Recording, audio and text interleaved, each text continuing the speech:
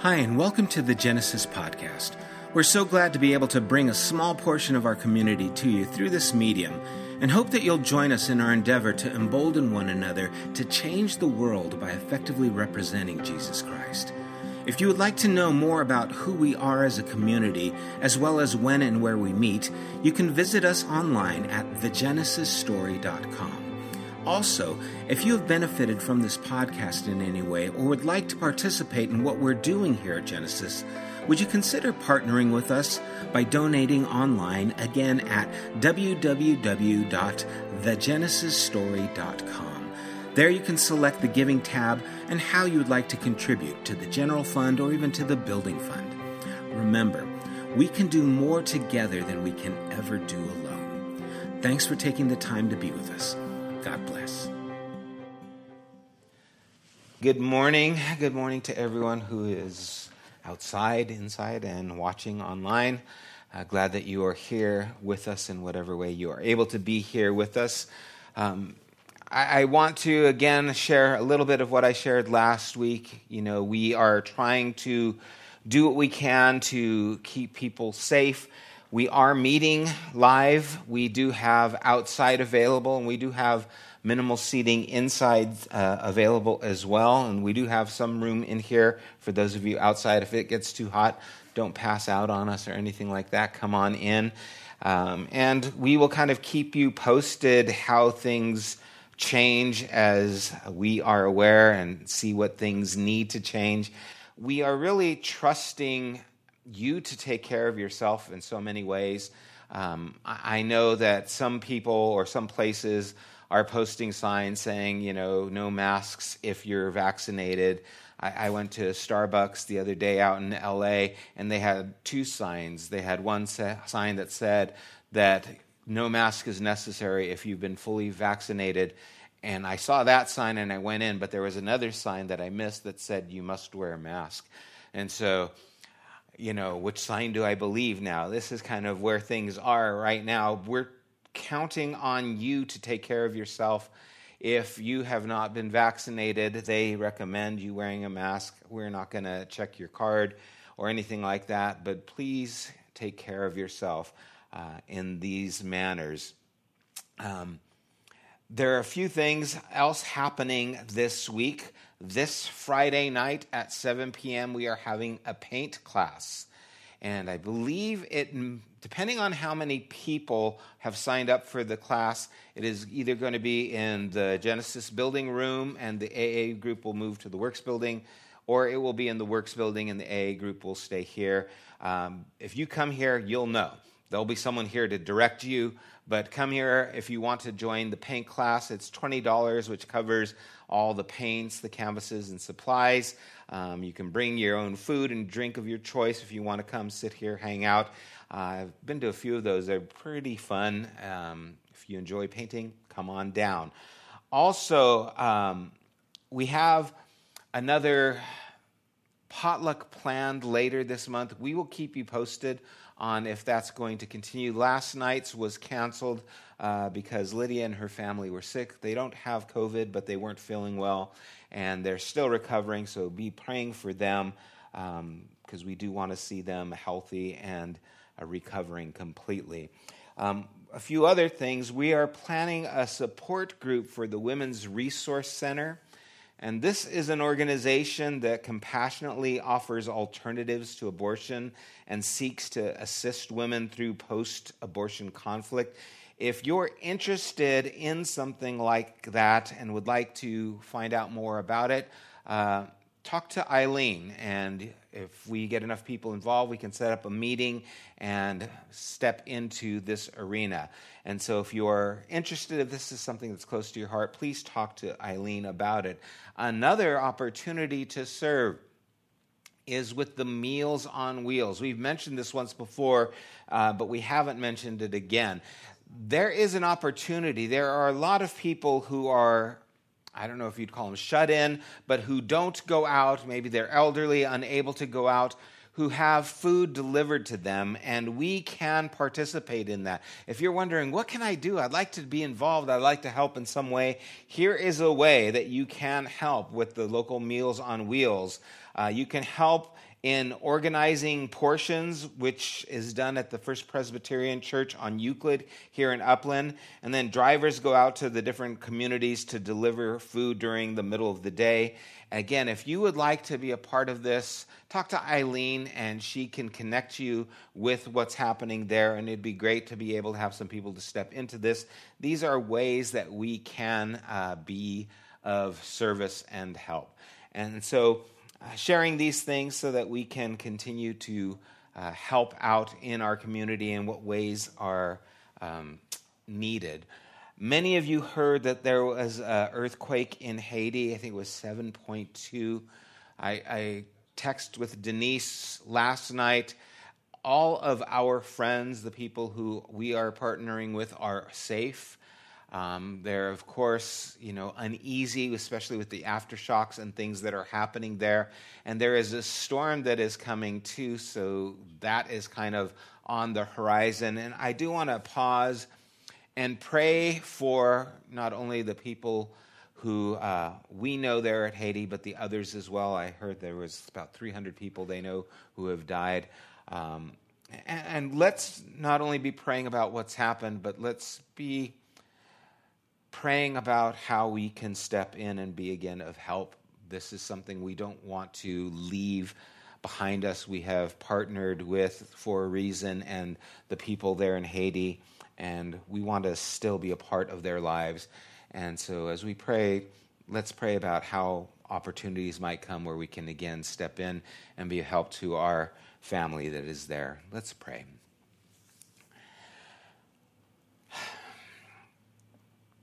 Father, it is so heartbreaking to hear more bad news coming from this country, from assassinations to earthquakes to hurricanes. Lord, these people have and are going through so much difficulty, and it feels overwhelming, I'm sure, to them and even to us as to what we can do to be of help. And so we pray, Lord, that you would help this country, the people in this country, to be able to move forward in a way that is healthy for everybody. And we pray that those who are partnering with that country, the churches, the schools, will be able to also assist and give them a hand at this time. Lord, they are in need. And if we have the means, show us how we can help the needs in a way that is going to be beneficial to the people there. I do pray you give us wisdom, them wisdom, and show mercy, Lord. I pray this storm is not going to cause any more damage and difficulty to what's already happening there. But Lord, our hearts go out to them and we entrust them to you and put ourselves at your service to be of service to them. We pray this in Jesus' name. Amen. Well, we are going to continue going through our series, The Politics of Jesus, and we are going to have our scripture reading in Matthew chapter 5, verses 21 to 26. So you can turn there in your Bibles as Mary comes up and reads for us.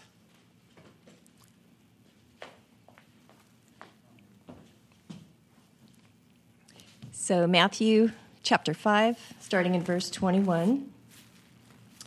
You have heard that it was said to those of old, you shall not murder, and whoever murders will be liable to judgment. But I say to you that everyone who is angry with his brother will be liable to judgment. Whoever insults his brother will be liable to the council, and whoever says, you fool, will be liable to the hell of fire. So if you are offering your gift at the altar and there remember that your brother has something against you, leave your gift there before the altar and go.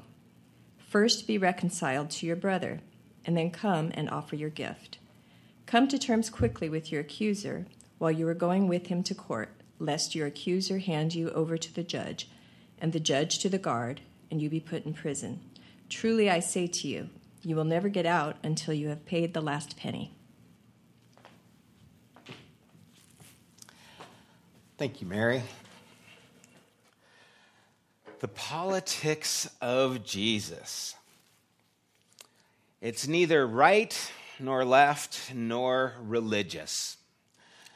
The politics of Jesus is all about the kingdom of heaven. Last week, we talked about how Jesus is really dealing with what was common at that culture, where they would organize the commands of God. And remember, when he's talking about commandments, he's talking about the Torah and also the prophets. And so he is talking about what they would understand clearly at their time, because it was a part of their conversation, where they would have what was called heavy commandments, those that were more weighty, those that were more important, and then they had the lighter commandments, and they would divide those. A heavy commandment would be, you shall not commit murder.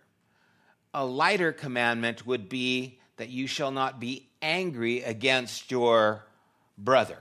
These were both commands that they had, but one was considered heavy and one was considered light. And when he says in verse 21, you have heard that it was said to those of old. This again was common rabbi teaching. You have heard what has been said in the scripture. And then when it says, but I say to you, it sounds, because of that word but, like he's saying in contrast. It might more clearly be understood that, and I say to you. So the rabbi would say, oh, you have heard it said of old, you shall not murder, and whoever murders will be liable to judgment. Yes, if someone did murder, they would be liable to stand before the council, and then they would be sentenced to death if they too were found guilty. And the idea of murder is not self-defense. It's not involuntary manslaughter. It is premeditated. You tried to kill someone, they found you guilty, then you would be liable to the judgment. And when it says, but I say to you, he's saying, I'm telling you this as well. In other words, this is how I see that. And he's pushing into this, not to contradict it, but to understand it a little bit better. And when he says, I say to you, everyone who is angry with his brother will be liable for judgment. This is, again, the same judgment is being prescribed for both of these, for murder and for being angry. Jesus is saying, I'm saying they're both liable for judgment. Now, it's important to understand that the words that Jesus is using, because there's a couple of words for anger. There's one word that's used that it's kind of like a match that flares up and then it dissipates, right? Years ago, when my brother and I were living in Hollywood, we had to wash dishes after dinner. We had a dishwasher, but we just had to rinse them out, and I'm sure we complained, although I don't remember it now. But we were washing dishes, and we got into a water fight right there at the sink. And we had one of those little hose things where you spray it, and it washes, with a higher pressure, the junk off the plate. And my recollection is my brother took that and squirted me with it.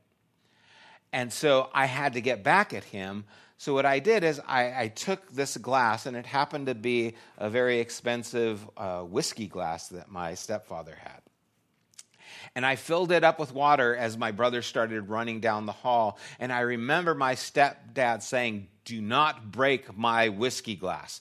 And I said something like, yeah, whatever, and I grabbed it and I ran after my brother and I threw the water at him and the glass slid out of my hand and you heard the shatter and then I heard my name, Sam, right?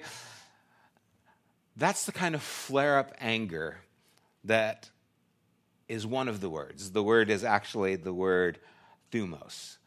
But the other word for anger, the word that's being used here, is an ongoing state of angering, right? It's more of a person, don't be given to a continual state of being angry at.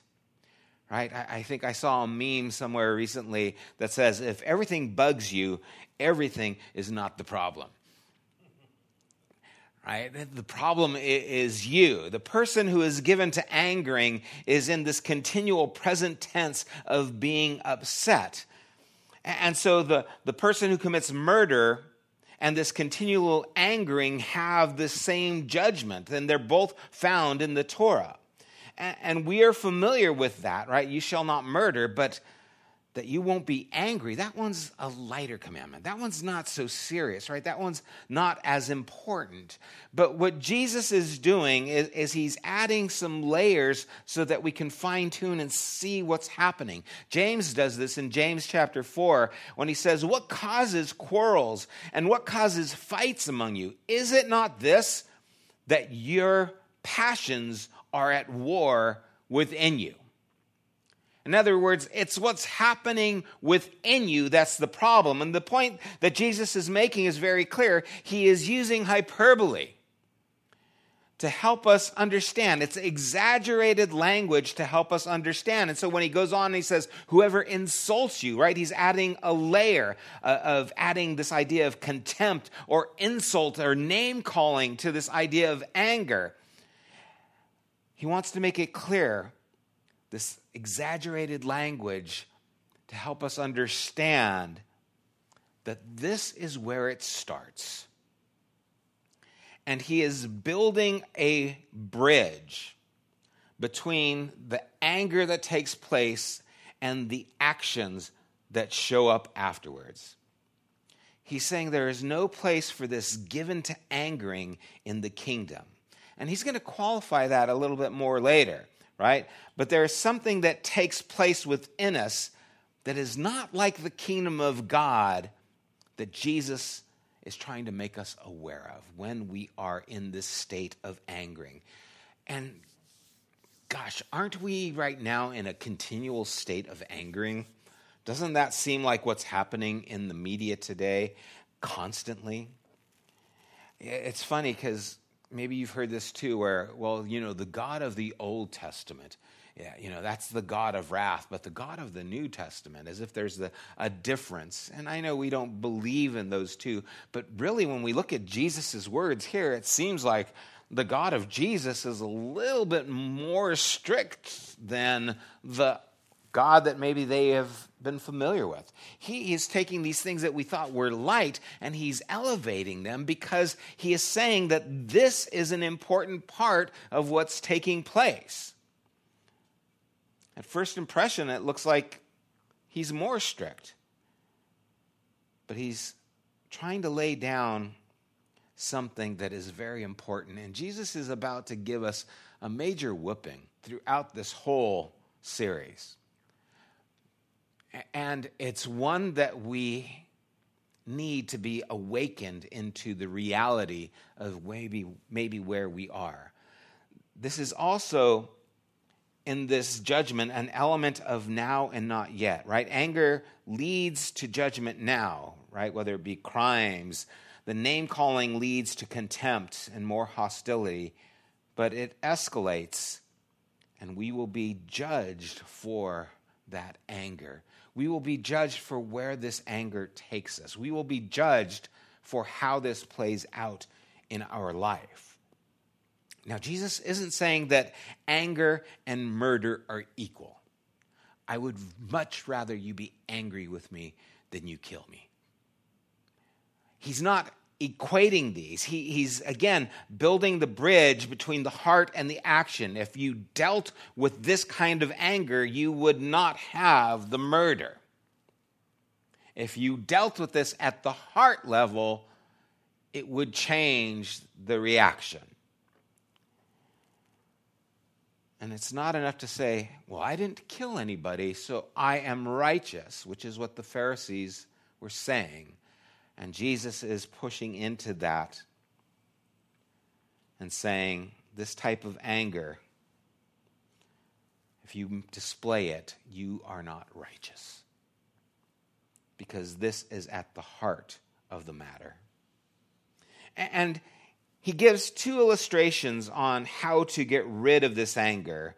And they're really easy, but they're also very difficult. They're easy in their explanation. They're difficult in their execution, right? Like so many things. Oh, it's easy to understand a concept, but the application is where we have some problems. And the first way is to make reconciliation. And the second way is to go and make friends.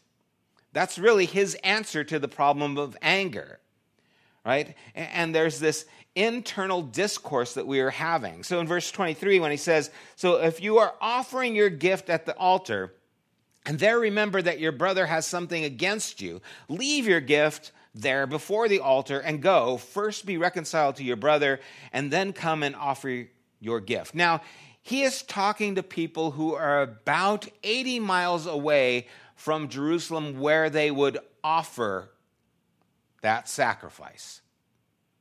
So it's roughly a 3 days journey.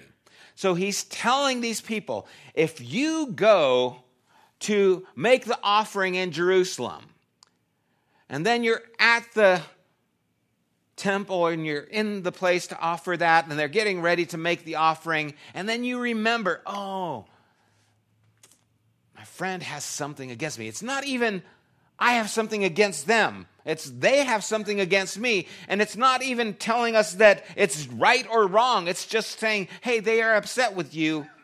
Before you try to make this offering of worship to God, you need to go make it right. So you're going to be at the offering. You're going to be there. The priest is there. You're ready to make offering. And someone, I remember Jimmy. He's upset with me. Hold up. I'll be right back in 6 days. Right? Do you see the extreme that he's talking about? Right? This hyperbole. You're in danger of the fire of hell. If your eye offend you, pluck it out. If you're at the offer, wait, go back and reconcile. He's trying to show us how important this is. Where you would stop, travel 3 days back, go say, hey, buddy, I know you're upset with me. I need to reconcile things with you, and then I can go back and get things right. You're getting ready to make the offering. Wait a second, something important is here. Because anger is such a cancer that it will eat at the heart of the kingdom. And dealing with this anger is more important than worship. So much so that you would travel this distance to make it right. That's the contrast that Jesus is painting with this. And then he moves to the external towards us. Verse 25, come to terms quickly with your accuser while you are going to him to court, lest your accuser hand you over to the judge and the judge to the guard and you be put in prison. The idea come to terms quickly means have a disposition of friendliness. Have this disposition of friendliness with your adversary. There is urgency and priority here because it matters intently to the politics of the kingdom. If you don't, judgment will have its way. And so Jesus will say things like, with what measure you judge, it will be judged to you. We have to settle these things by actually befriending it. Because it goes together. When I used to work in construction and fire sprinklers, when we would put together the riser where all the controls were for the fire sprinkler system, the alarm would be there, the drain would be there, and we'd have to put these things together on the main pipe that fed the whole system. And there would be a drain pipe, and we'd have to cut usually a hole through the building where the pipe would go out and drain, and then it would attach to the riser. And to connect those things, we needed a coupling. And it was a galvanized pipe that we used so it would not rust as quickly. But the galvanized unions, when they made them out of one piece, and then they machined them so that you had to have both pieces of that same union. In other words, it came apart so you could attach one to this piece and one to that piece, but you needed the union of that one so that it would work. Because if I took half of this union and half of another union that weren't machined together, you could put them together and it would leak because they weren't machined together. This hostility, this angering does not fit, will not work. It will leak in the kingdom of heaven. It doesn't go with who and what God is. It's against his politics. And so if we're holding on to this anger, if we are not dealing with this, if we are not trying to reconcile with this, if we aren't trying to befriend those who have odds against us, then we are not fitting into the kingdom mentality. And it's not going to hold water. It's not going to be able to do what it needs to do. Now, we want to be careful that we don't make this something that it's not. Jesus is not saying, just don't call people names. Just always be nice, because Jesus called the Pharisees names. He called them serpents. He called them, in one sense, almost like morons, right? And it's like, well, wait a second. You just said not to call them, fools. What's the deal here? So is there an anger that's okay? That's justified in the kingdom? It would appear so. It would appear that Jesus did it, so it's okay, because he's the example here. But how did he do it differently? How did he do it in a non-angering way? How did he do it in a way maybe that's different than how we see it practiced in our own lives? And there are 3 places, maybe 4 if you include the cleansing of the temple, where it doesn't actually say Jesus was angry, but it quotes a scripture where it says, his zeal burned in him, so he seemed like he was angry. But there's 3 other places where it's said that Jesus was angry. And one is the man with the withered hand, where the Pharisees are watching to see if he would heal on the Sabbath. Is it lawful on the Sabbath to do good or to do harm, Jesus would say to them? To save life or kill it? And it says that they were silent, and Jesus looked around them with anger. He was angry at them because of their position on this issue and their silence to answer him, something that seemed to be the answer to what was happening. Another place is when the disciples were keeping the children from coming to Jesus. It says that he was indignant and said, "Do not stop them from coming to me." And then the third time is at the tomb of Lazarus, where it says twice that he was moved, or he became indignant at the people who were not trusting, mourning, and the people who were not believing. So it's possible to fulfill Torah and be angry. And even Paul quotes, I think it's the Proverbs, when he says, "In your anger, do not sin." But then the issue is, when is it okay and when isn't it? How do I put this to work in my life?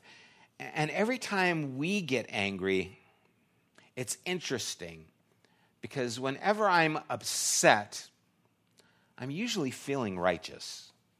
In other words, I usually feel that I am right, and that's why I'm upset. They've upset me because they've done something wrong from my perspective. And we have this feeling of righteousness.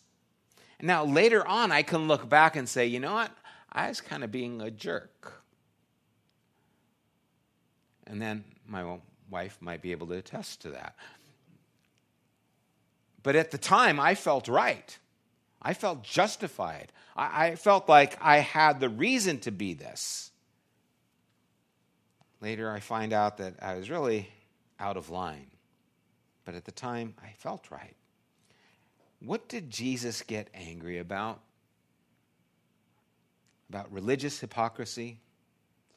About silencing those who were marginalized and wanted to come to God, and putting roadblocks or hurdles in between them and God?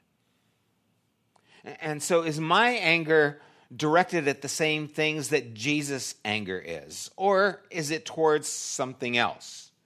Right? It's towards the person in front of me who's taking too long with their order at Starbucks. Like, come on, you should have that ready by now. See, that's a little different than Jesus' anger, right? This is kind of self-serving. Mine is. Or the person who said something I thought was dumb on the internet. And so I'm upset with that. The bigger question, I guess, is what did Jesus do with his anger? Well, he healed a man with a shriveled hand. He welcomed the kids and blessed them. Oh, and he raised Lazarus from the dead. That's a good one.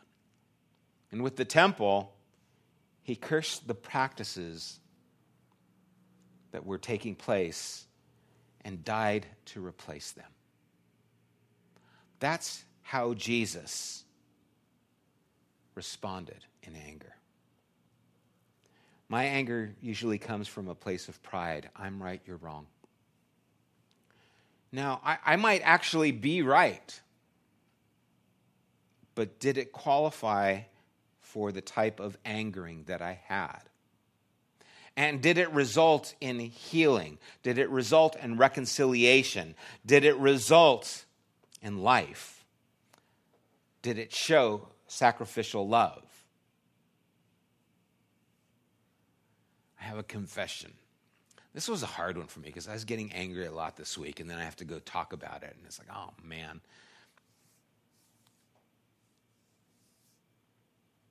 My daughter has been working at the hospital, and they're pretty overwhelmed right now with COVID cases, people in the ER where they don't have a place for them. There are literally people who are needing to be admitted, and there's no rooms for them available. Where there's people in the hallways up against walls, and they're having to, again, put people who are with COVID in places so that they're segregated from the other people who are sick at the place. And she comes because we watch her dog. She drops her dog off, at our house because then she's there for a 12-hour shift. She goes there and she comes back, and it's like a debrief, right, where she starts talking to us about her day. And it's hard to see the pain in her as she's sharing about the frustration of all the things that are going on. And as she's having to talk to people who brought their 40-year-old dad in, and the wife is there with the 3 kids, and he went home for a little bit, came back with COVID, and now it doesn't look like he's going to make it. And then she finds out, he died. And she has to talk to the family about these things. They are offering nurses, not here only, but in other places, $30 an hour more to work extra shifts because they are so overwhelmed. And the nurses are saying no because they cannot handle it. It is too much to have to see this and step into it. And she's doing it every day. She's having to work for these 12 hours. And so hearing this from her and feeling this from her, it hurts me to see her in this condition, right? And so someone who I hadn't spoken to in years posted something on Instagram, and I responded to it in a way that was pretty snarky, right? It was pretty curt how I said, they said something about, the vaccine is the problem, and, people are just not aware of what's happening.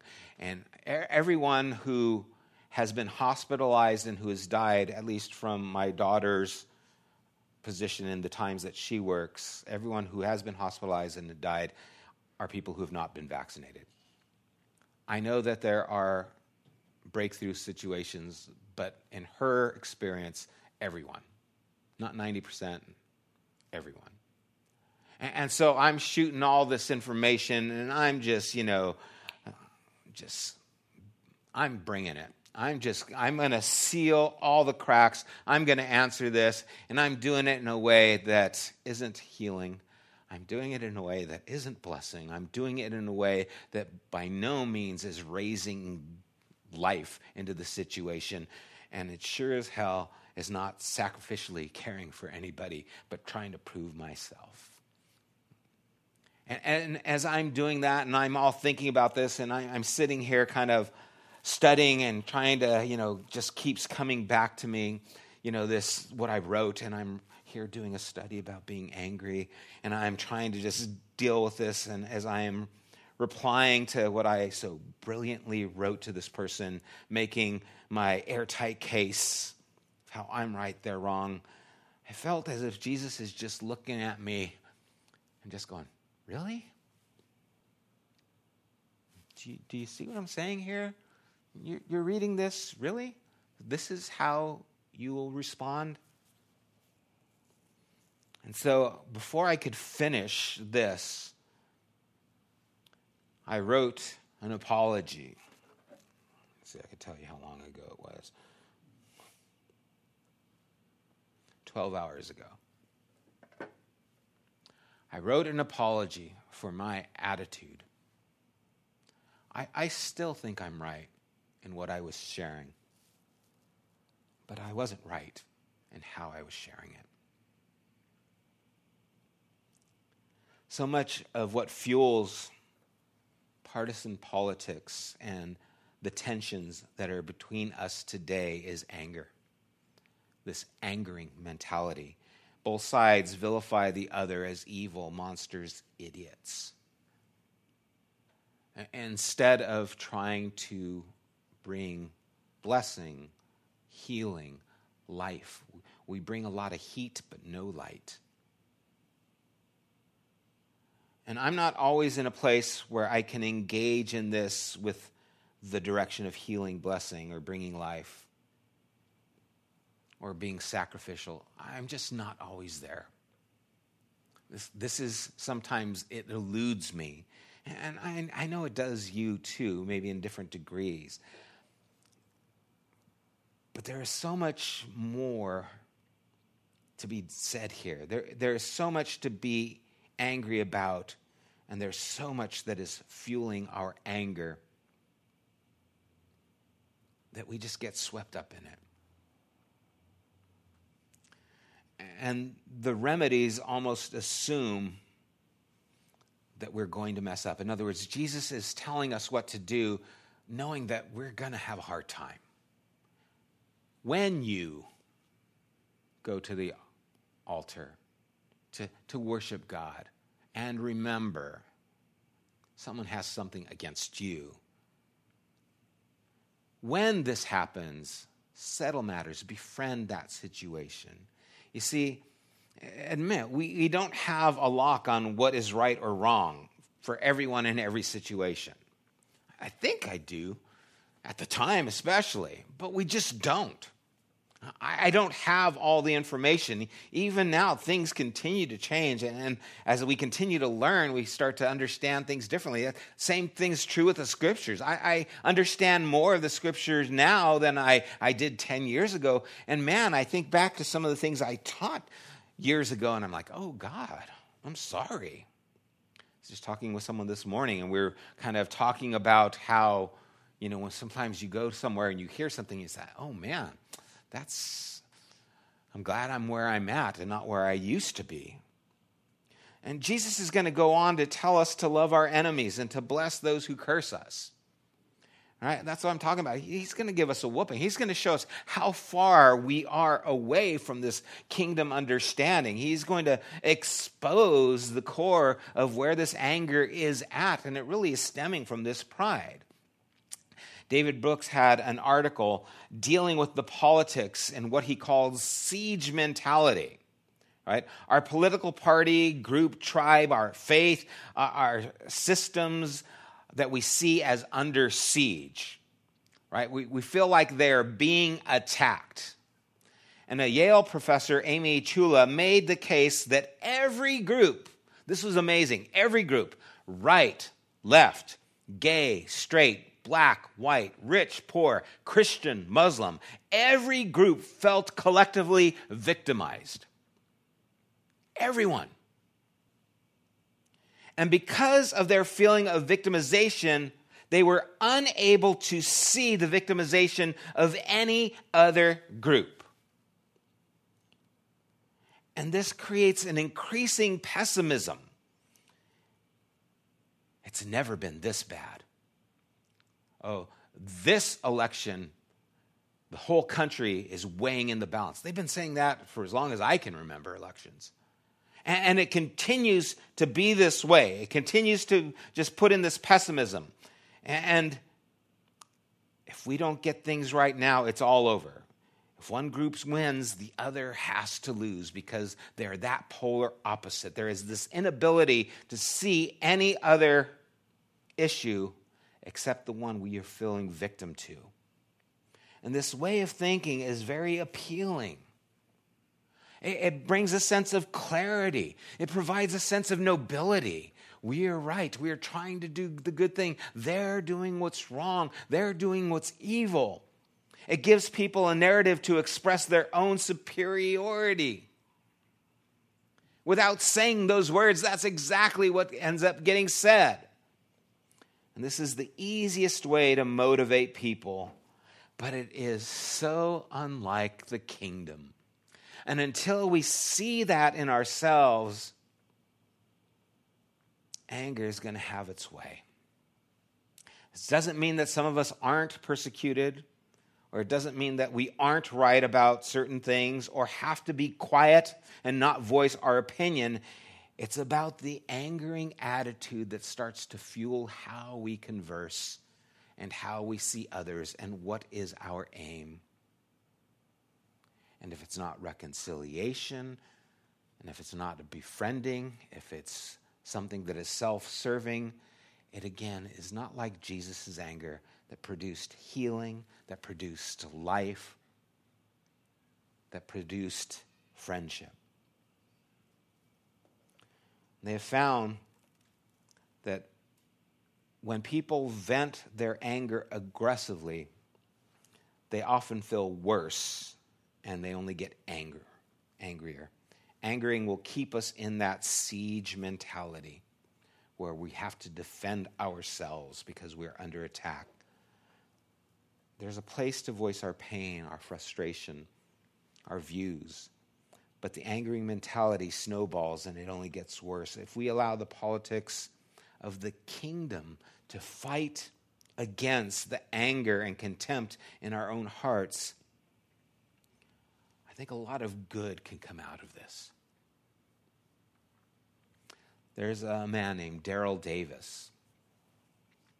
And he's a black man, plays blues piano, and he tells this story of how years ago he was at this club and he was playing, and this white guy came up to him and says, "Man, I really like the way you play. I've never heard a black man play piano like you did." And he was intrigued. "What do you mean?" He goes, "Well, you play a lot like Jerry Lee Lewis."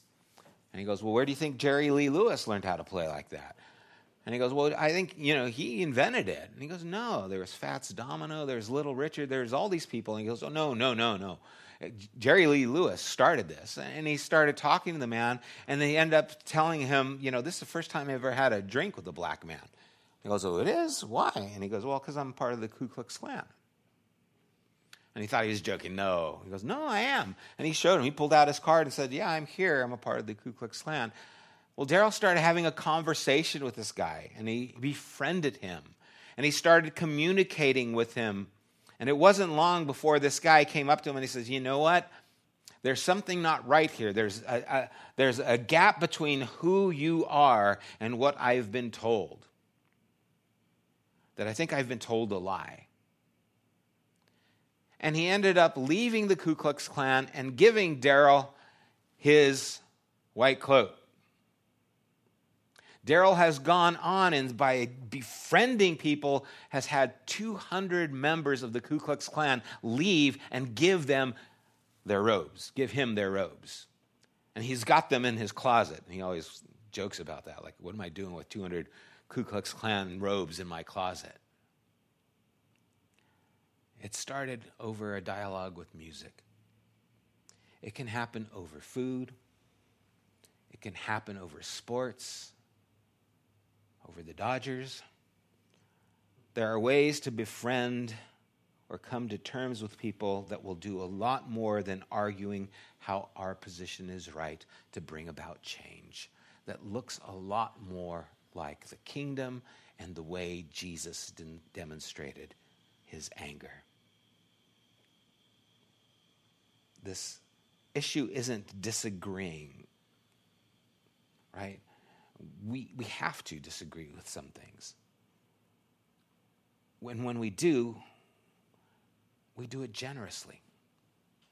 We do it gently. We do it thinking of others.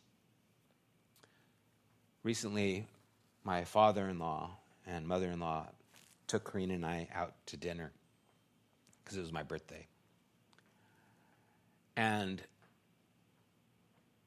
we were having a conversation. And there are things that I see differently than them, that I disagree with on them. But these people have helped me out, have helped us out so much. They have loved us so well that I have so much respect for him that when I talk to him, I cannot talk to anyone but a person that I respect extremely. And so I want to be very careful of what I say. I'm not there to prove myself right. I am there to bless him with some things that I think will be helpful. And that's a big difference than bringing a conversation to a place where, hey, look I'm right, you're wrong, I'll throw my Bible verses at you, I'll throw my history at you, and I will win this argument. How can I do that to someone who has loved me so well? Why would I do that? And what would happen if we took that attitude and put it towards everyone we had the conversation with? What if I had that attitude with this person I commented to on Instagram? It would have been a different conversation. It could continue as a conversation instead of trying to shut the door and seal the deal. You see, there's an angering that is in danger of judgment. And as far as where it is in comparison to the kingdom, it's like hell and the kingdom is here, because it does not look anything like the kingdom, and it does not look anything like the anger that Jesus displayed. And this is the politics of Jesus. That even in our anger, we bring life. Even in our anger, we bring blessing and healing. I'm still chewing on this because it hit home with me. Karina and I got in an argument last night where I was sure I was right, like I always am, and I was a jerk. And I'm sorry. I'm sorry for this conversation that I had, that I misrepresented the kingdom. And I'm thankful for grace. And I'm thankful for this lesson that spoke to me. It almost feels like these things happened and Jesus was there saying, really? And so I hope it challenges you as much as it's challenged me of how we step into this and what we do with anger and how we see this in the politics of Christ. Let's pray.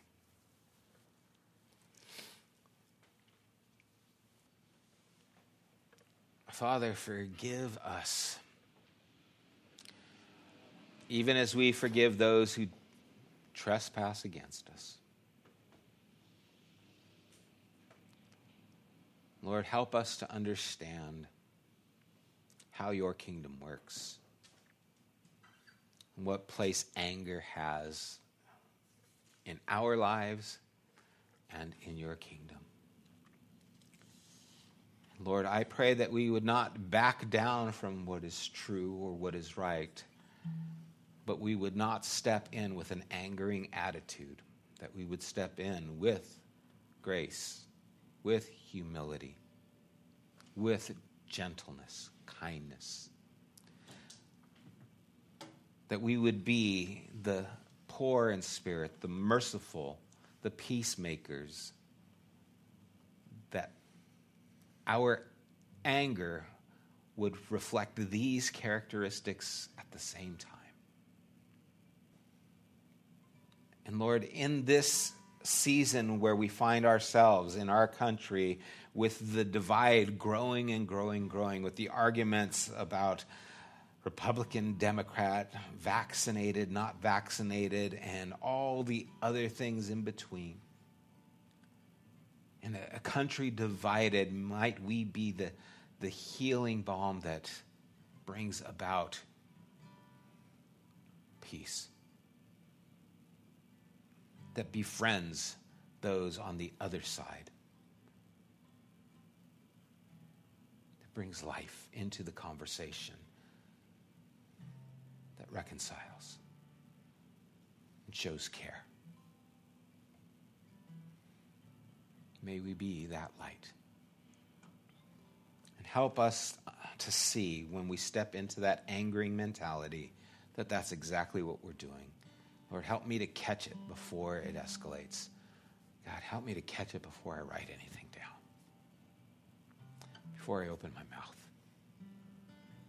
and hurt the people I love that you love. I pray this in Jesus' name. Amen. May our worship be preceded by reconciliation and friendship. May we see that we love God when we love one another. May we not be given into anger. It takes us from the politics of Jesus.